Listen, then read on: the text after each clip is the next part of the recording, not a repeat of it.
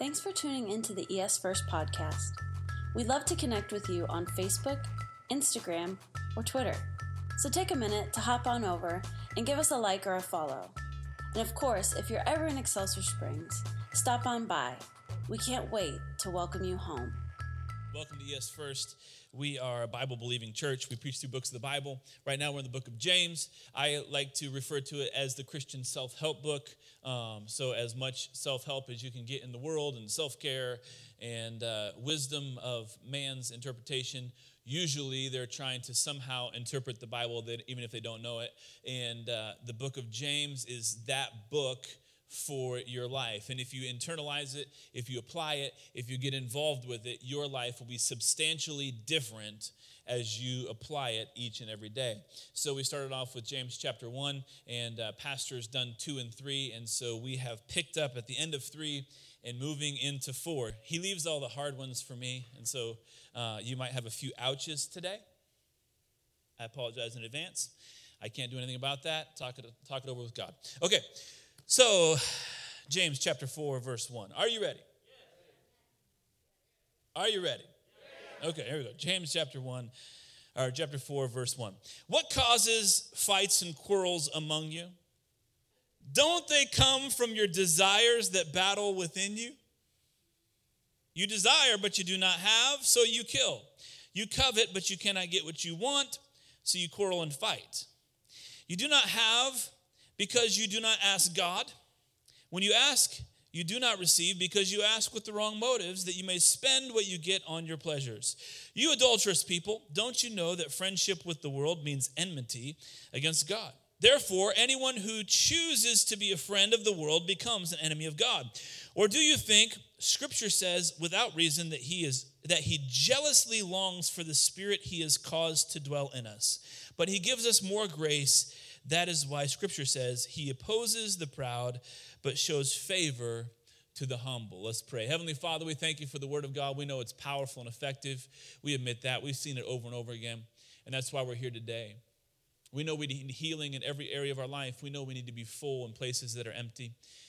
We know in places that we need to grow in so that we can encourage and bless others. We know that everything you do inside of us goes beyond us. That's why we're here today. We want to become the people that you've always dreamed of. We're sick of being just average and regular and mediocre. We want to be people of power, people of your Spirit, people that change the world, change their neighborhood, change families, change legacies. Do that today in this moment. We know that a sermon is just a bunch of words, but if you touch it, it'll give us life. In Jesus' name, amen. So James chapter 4, undoubtedly just kind of comes out and is like, hey, you got trouble. It's like James's theme, right? You've got trouble. If you got trouble, consider it pure joy. If you have these problems, it's your fault. If you have sin in your life, it's not God who's done these things to you, it's you. He goes on and he says, hey, you need to watch your mouth because your mouth is what's causing you to sin. He's like over and over and over, he's just pointing the finger at you. And then he runs up in chapter 4 and he's like, check this out. You've got troubles. You've got fights and quarrels. What causes those? Isn't it all that crap inside of you? That's what he starts off with. It's like, you're just going to come at me like that, James? That's what you got for me today? It's all of these things inside of you that are stirring and brooding, and he chalks it up to these desires. And it's not the first time he said this, because in chapter 1, he said the same thing.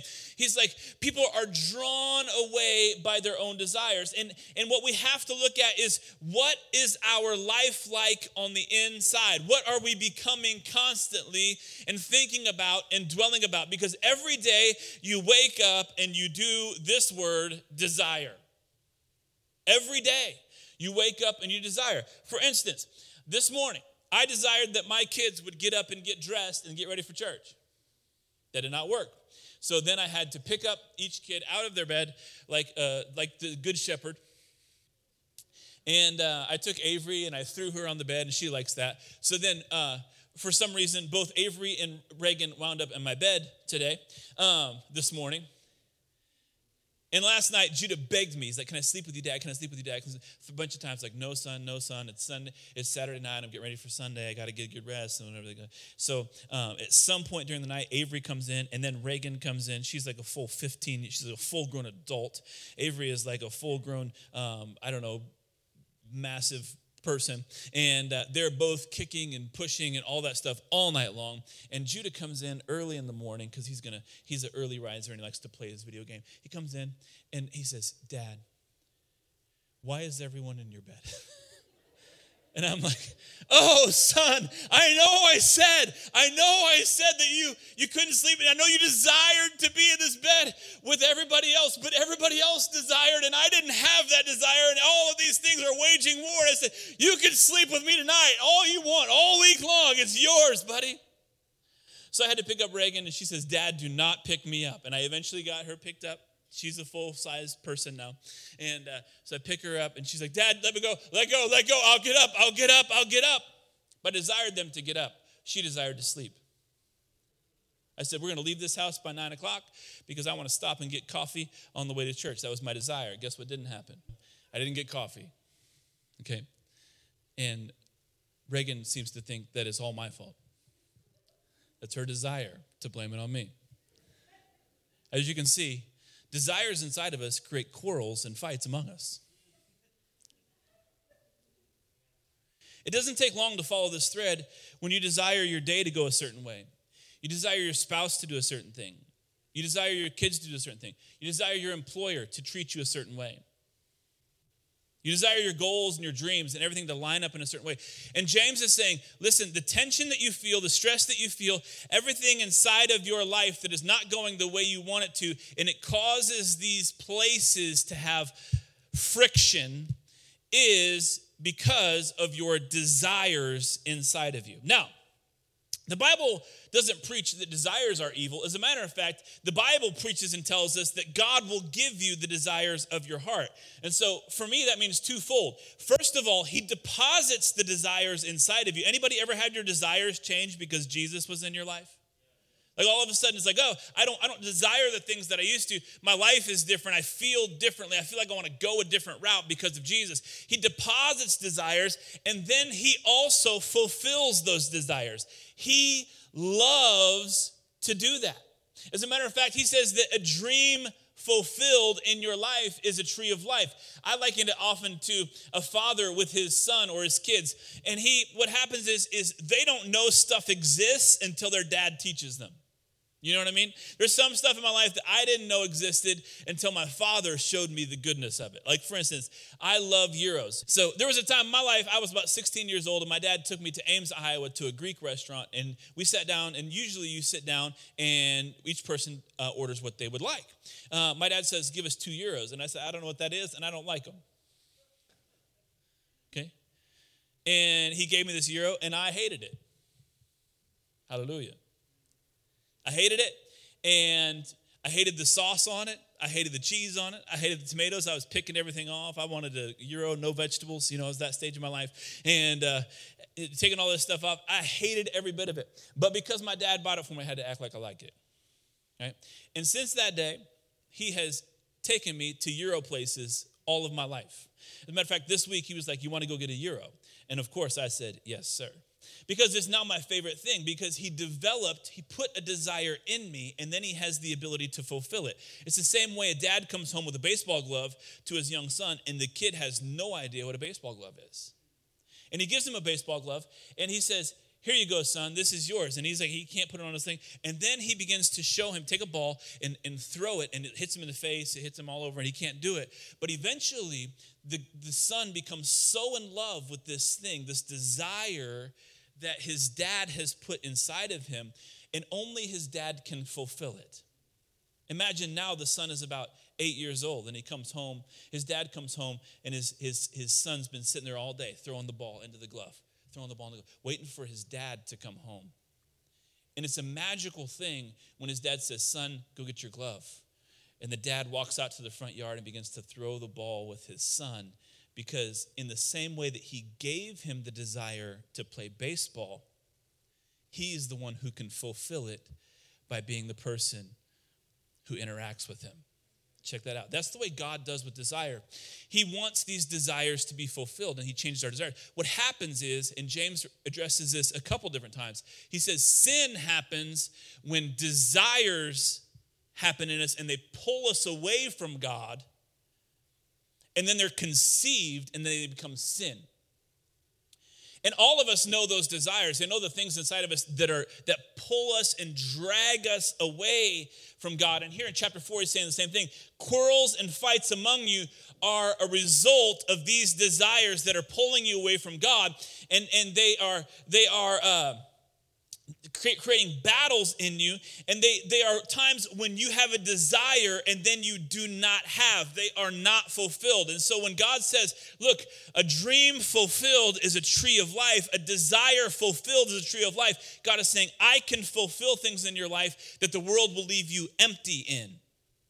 I can fulfill things that everything else has left you broken. I can give life in those places. I desire for dreams in your life to be fulfilled. What we often miss is that our desires come from our deficiencies.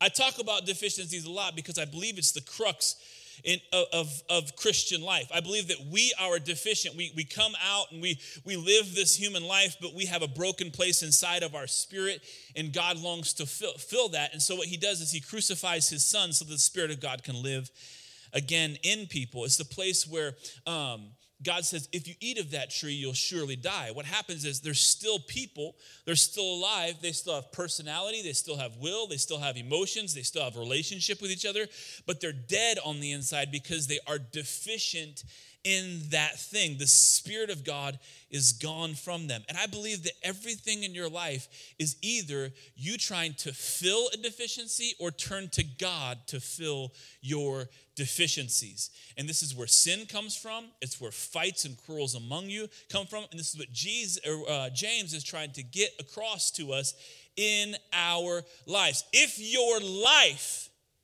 is not where you'd like it to be, I would say that it's because the deficiencies and desires in your life are not being fulfilled by the only one who can fill them.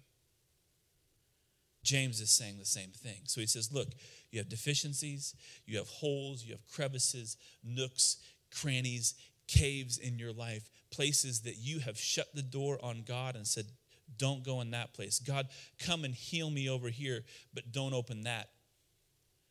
God, come over here and bless me over here, but I don't want to deal with that. God, make me into a person who does great things for your glory and your name, but I don't want to be obedient over here. Make me a person that is so close with you. We're so close, God, but I don't want to have to transform the parts of my life that you don't like to inhabit. This is what we're doing. And so James says, look, in your life, you don't have the things you need because you don't ask. You're not willing to ask God. My son, Judah, has a way of predicting the future. He likes to predict the future. So he'll come in and he'll say, yeah, I already know the answer. I'm like, what, son? What are you talking about? I already know the answer, so I'm not going to say anything. What do you mean? Just say it. What's the deal? You got to ask. I was going to ask if I could have your phone.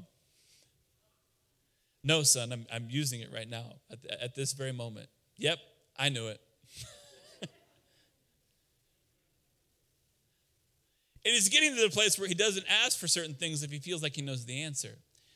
And in our lives, our deficiencies and our brokenness have led us to so many unanswered things and so many disappointments that we don't want to ask God anymore. Have you ever noticed that a lot of God's solutions require something from you? You ever notice that oftentimes we pray for more money, but God has given us a way to get more money?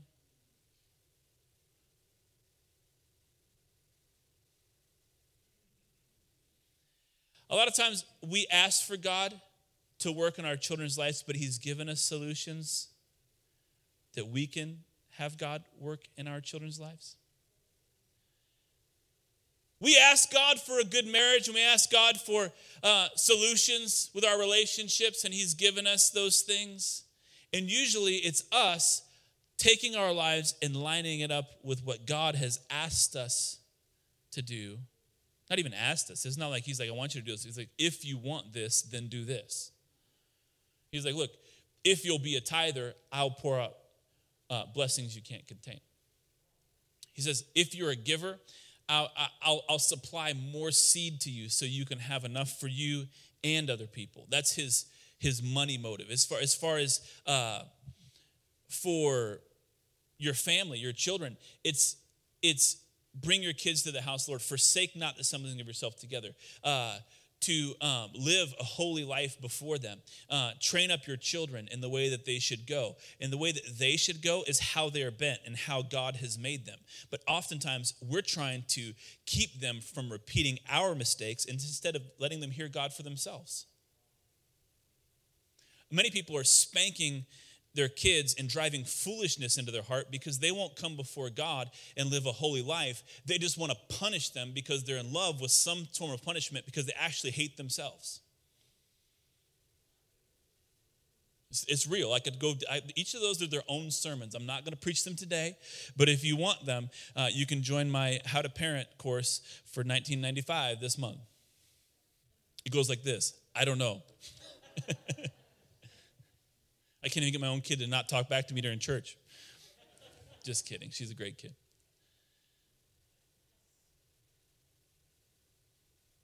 I talked about this a little bit last week, but you want a good marriage. The Bible lays it out. It says, submit yourselves one to another. Create value in your life by honoring God and then giving it to the other person for their benefit. And then he says, wives, submit to your own husbands. And wives are so deficient with the rest of the world treating them like crap that they can't even treat their own husbands with respect.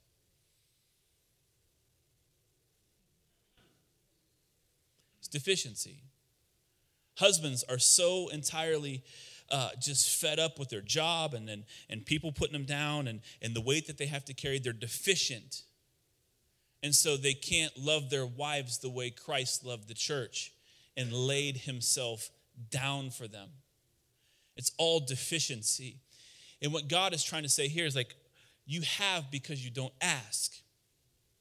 And our idea of asking is so twisted because we feel like we're not supposed to ask, we're supposed to do for ourselves because our idea of prayer in the first place is wrong. It's not asking for something, it's not begging God for something, it's actually spending time in communion with God so that his heart becomes your heart, and then you know how to act moving forward. So most of the time, we're just driving down the road and like, I don't know, I'll try this prayer thing. Brandon said to try it. So God, if you could do something about my kids, if you could do something about my spouse, if you could do something about my money, if you could do something about my job. But what God is saying and what Jesus said, his last 24 hours on the planet before he dies, he spends 4 chapters telling you and I what is available if we'll be connected to him. He says, if you're connected to me, if you're abiding in me, if you're living in me constantly, that's true prayer. And if that is true, then you can ask for whatever you want and it'll be done for you. That's the way. So what he's saying is like, you don't even ask God because you know what the answer is because you haven't connected with him in any way. You feel bad walking in one day and being like, hey, I know I haven't talked to you in a while, but I got some money issues. And you walk back out in your deficiency and then you go, yeah, I knew that wouldn't work. I knew that wouldn't work. He says, what's causing all these fights and quarrels and stress in your life, it's you fighting against you, it's you fighting against other people, you fighting against your kids, is these deficiencies, these desires that go unfulfilled. You're coveting. Coveting is where you look at other people and think, my life could be like that, except it's not, and I'm upset about it. I know in children's church they told you it was like, don't want your neighbor's truck. Coveting is so much more than wanting someone's item. Coveting is looking at everybody else, everything else, and going, God doesn't take care of me. That's coveting. It is. And that's what really God is saying. It's what makes our social media so hard, is because people are showing you, like you get to see me standing on the side of the road in Malibu over a sunset. You're like, man, I wish my life was like Brandon's. But you didn't see me at midnight the night before cleaning poop off the walls because my kid was in the bathtub trying to clean herself up, and it was not in the bathtub. She was in the bathroom smearing poop all over everything, and you're like, it's a trade-off. You know what I mean? It's like you get poop, you get Malibu. That's the way it is. So I'll call you next time. Just kidding. The poop story is true, and the Malibu story is true. All the other stuff is not necessarily true. But you see a picture and you go, wow, I would like my life to be like that. Why can't I be like that? And in the worst moments, Satan comes along and goes, yeah. He's like, God doesn't care about you. God is holding out on you. God doesn't have your best interest in mind. God doesn't. And then so these desires inside of you quarrel. They create covetousness. They create these desires to go, wow, I really need a new fifth wheel. Everybody else is having a great time with their fifth wheel in their new truck. I wish I could live my life like that. They create friction inside of you, fighting and quarreling. And if you fight internally long enough, it will come out and you'll fight against everybody else. It'll come out in politics. Hello. Ooh. That's the ultimate. Desires inside of you and covetousness. Wow.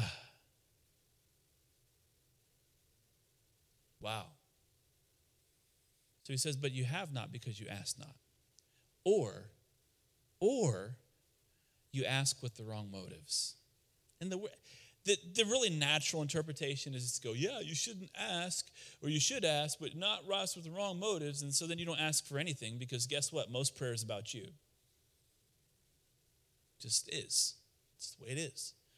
What God is saying is like, no, I want your prayer not to be a bunch of requests. I want your prayer to be intimacy. And Jesus himself promised that if you're intimate, if you know me, if we're connected, if you live in me, you can ask for whatever you want. As a matter of fact, Jesus says it is to the Father's glory that he would answer your prayers and that it would produce joy in your life. But it comes from being connected. And so then he goes on, he's like, hey, adulterers, you adulterous nation. He's not talking about people who have cheated on their wife. He's talking about you cheating on him with the world. He says, you're adulterers. He says, don't you know that friendship with the world is enmity against God? Enmity is such a weird word. It's like the only people like my mother know because she was alive and she remembers when you didn't decorate before Thanksgiving. You know, my mom's that old. Bless you, Mom. I remember when Jesus said, celebrate me all year long. So let's just get Christmas going in January. It's not beyond me to leave a tree up all year long. Okay? And for those that need to know, Jesus said, enter his courts, or I will enter his gates with thanksgiving. That means if you're going to get ready for Christmas properly, you need to decorate for Christmas and then have Thanksgiving. That's biblical. It's his birthday, not mine. That was just a bonus for those that needed the excuse to get crunk for Thanksgiving. So he says, I have to butter you up a little bit, get you laughing, because I'm going to tell you some stuff that might hurt a little bit. Okay, you ready? It's like the doctor. Here we go. Friendship with the world makes you an enemy of God. Enmity means enemy of God. That's a big one. Am I really an enemy of God? Now, you know, people are like, well, if you're going to be friends with them, then you're not friends with me. You're against me if you're friends with, like those people in high school that just never quit going to high school. They just are like 45 years old, but they're still acting like high schoolers. It's not talking about just that, not just a feeling, but God is actually delivering you truth. He's like, look, you can't be a friend with the world and then love me because we're so opposite.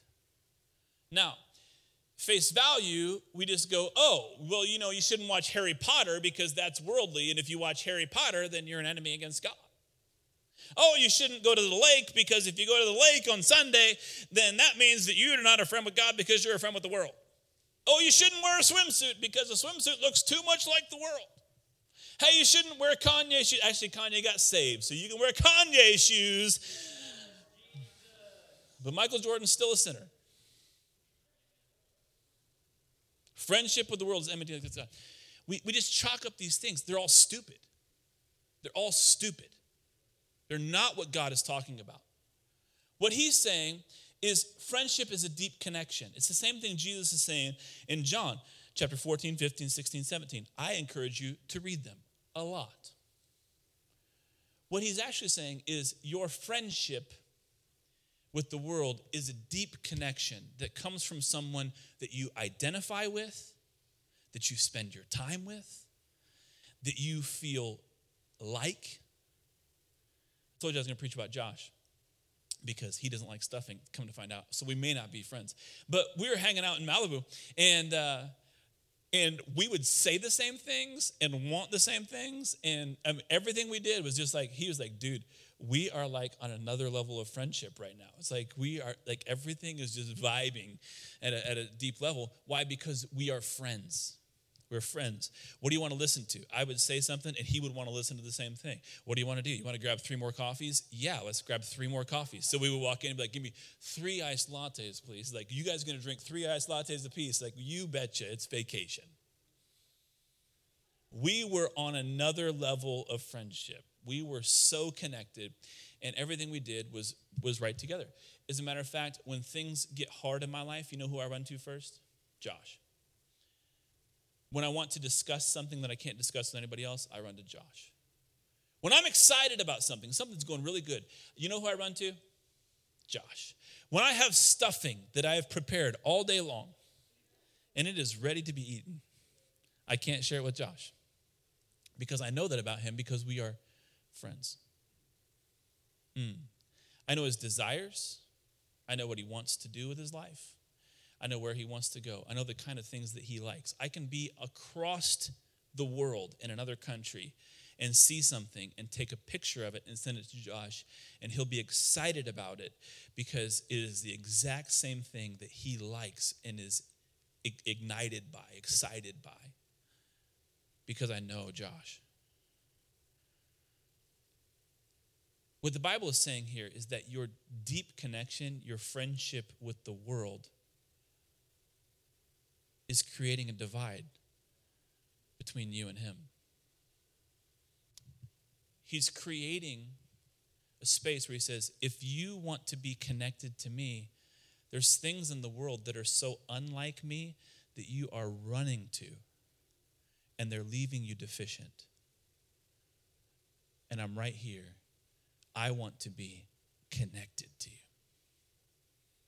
A friend is a person who's solid and consistent. A friend is a person who is there for you and takes time for you and is when you give them a call. A true friend is a person, no matter how many times you don't call them, when you call them, they're excited to hear your voice again. A friend is a person who forgives. A friend is a person who creates comfort. A friend is a person who gives you joy. A friend is a person you can laugh with, that you can dream with, that you can see your future with. And this is true friendship. Now, the problem is when everything hits in your life, generally, we as humans run to the world. When we have deficiency, the first place we run is to the world. So even though we want all these things from friendship, the other side of that is I just need. And so when things happen in your life, your solution usually comes with this phrase, I just need, and then you write in something, and usually that thing that you need for your answer for your life is in the world. So you'll say, I just need a drink. I just need a night out. I just need to get away from my family, and I need to spend some time alone. I And you can just write in whatever it is that you think you need. And probably everything on your list is of the world. It's the world's solution to your deficit. It's the world's solution to your deficiency. It's the world's solution to your problem. Nobody, well, maybe, I don't know. Most people do not go, I just need to get alone by myself in a room and pray in tongues and cry out to God for the next 24 hours.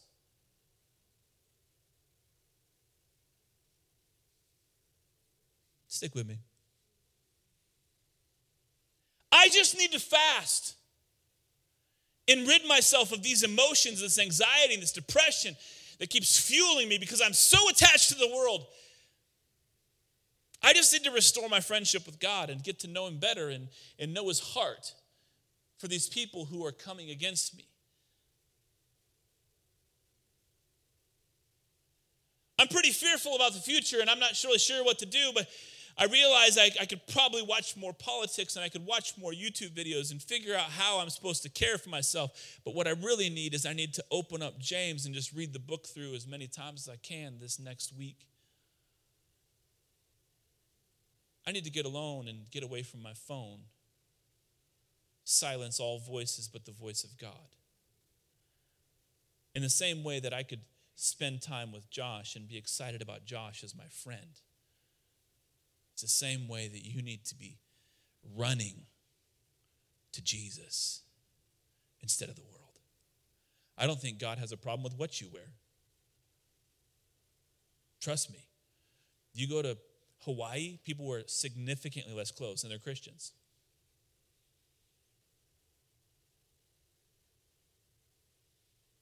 Right? Amen. I don't think that watching a movie, spending some downtime, taking a vacation, all of the things, many of the things that we could put on the list and consider them worldly are a problem. I think it's your friendship with them. I think it's your deep connection. And so what happens is you can put all those things aside. I'm not going to do that, I'm not going to do that, not going to do that, not to do that, and still be living in deficit, still be living in emptiness, and not have your prayers answered, living and fighting and quarreling and problems and issues back and forth because you are not friends with God. It's a blessed hymn that says, friendship with Jesus. When's the last time you considered God your real friend? When's the last time you wanted a friend? Just wish you had a friend. Thought of an old friend and thought, that's the kind of relationship I need to have with God. Jesus, I keep referring to this John chapters 14, 15, 16. My favorite chapters of the Bible, hands down. As a matter of fact, they're all, when I sit down to read the Bible, those 4 chapters are all that I've read all year long. I told Josh that we were in Malibu, and I said, I've only read these 4 chapters all year long. He's like, I can tell. And we read them, watching the sunrise together to Topanga Canyon, and we just read it. We just sit there and cry because of what God was doing in our hearts just by reading his word. You don't need to drink with your girls. You need to open up the word of God with them. You don't need to day out with the guys. You need to sit down and read the word of God with them. Are we that kind of people?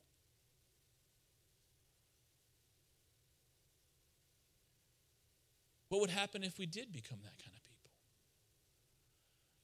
14, 15, 16, 17. Jesus is walking around with the 12 people he just spent 3 years with. And eventually in that process, he goes, I no longer call you servants, but I call you my friends. And he says, because a servant doesn't know what his master is doing. And many of us are comfortable with serving Jesus, but not ever becoming his friend. And In the Old Testament, they served God well. They served God. He was their master, their servant. But for some reason, God was not content with that. He had to kill his son. Think about this. He had to kill his son. As a matter of fact, Jesus says, if it's at all possible to not be killed on that cross, I would like that route. And God goes, no, it's not possible.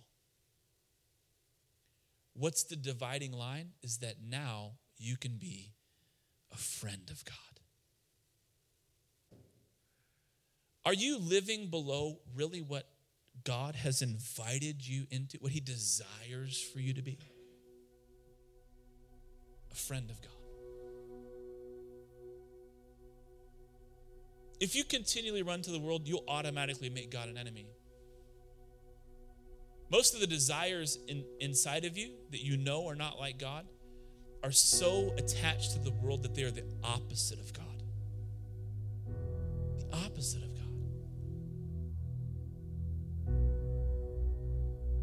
Like I said, I'm not against vacations. I'm not against Disney World. Glory to God. I'm not against hanging out and having brotherhood. I'm not against hanging out with your friends. I'm not against taking your kids to Main Event, shooting flying dinosaurs. That's awesome. I love that. But if I have deficiency inside of me, that's never going to cure it. Hanging out with your friends long enough, having enough drinks, whatever you think you have to do to unwind, it's not the issue. Issue is you're not attached to a source. And wells always run dry unless they have a source. Last thing he says is this. Whoever chooses to be a friend of the world becomes an enemy of God. Or do you think Scripture says without reason that he jealously longs for the Spirit he has caused to dwell in us? This one, man, it gets me every time, but God put something in you. He put it in you. It's a gift. And he jealously longs to be connected to it again. It's the Spirit of God in you, and he says, I just want to be. It's like I'm jealous of the world. I call you an adulterer, yeah, because you've been out there leaving our relationship. And I have everything. You've been longing for something that will never fulfill you. It's creating more stress and anxiety and fights and quarrels. You can't even get an answered prayer in because I want to be your friend. I want to be connected to you. I want what I put inside of you. For you, as a human on this world, it will take drastic changes for you not to continue to run to your old friend and turn to your new. It's going to hurt a little bit. You're going to have some places that I feel like I just need.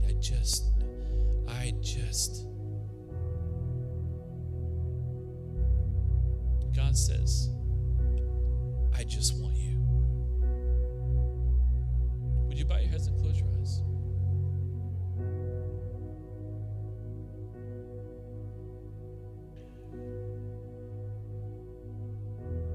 Repentance is saying you're sorry, but it's actually changing your route, changing your direction. Sometimes that's a complete 180, and sometimes it's just a few clicks of direction, a few degrees that change the course of your life forever. Can we just start with some repentance that says, God, forgive me. Forgive me for being an enemy of yours and a friend of the world. Forgive me, God. I'm sorry.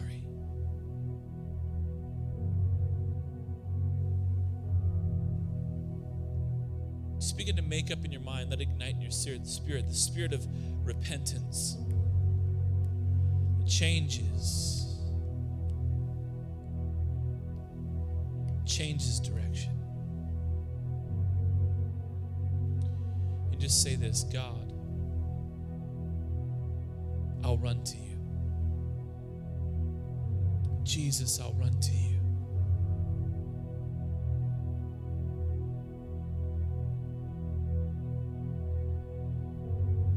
God, give us a prayer life. Teach us to pray, to connect with you, to become friends with you, have real connection, real communication, so that your heart can be our heart.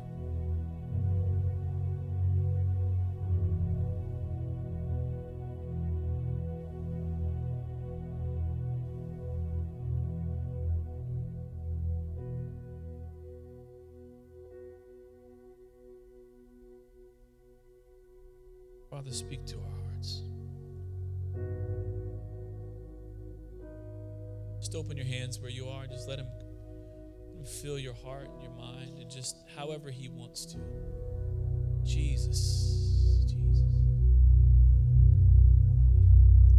My Jesus, I love thee. I know thou art mine.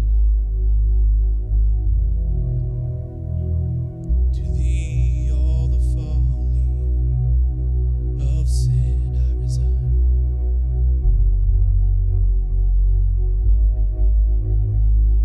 We need you, Jesus. We need you, Jesus. Oh.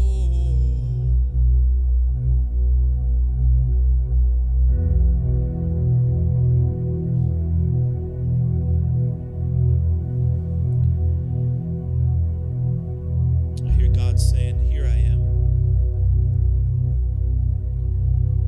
I've been burning in your wilderness, asking you to draw near. When I said I would never leave, I meant that. I want you to trust that again. I never turn my back. There's no shadow in me. I've been shining like the sun in your world. I know that you felt the warmth, but you hide in the dark. But I have never left. Come back. I'm the sweetest of friends.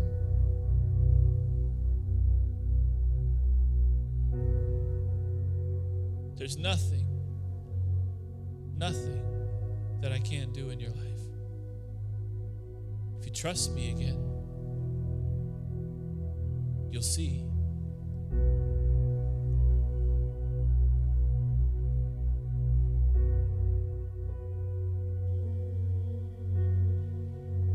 Jesus, Jesus, Jesus. Jesus, Jesus, Jesus.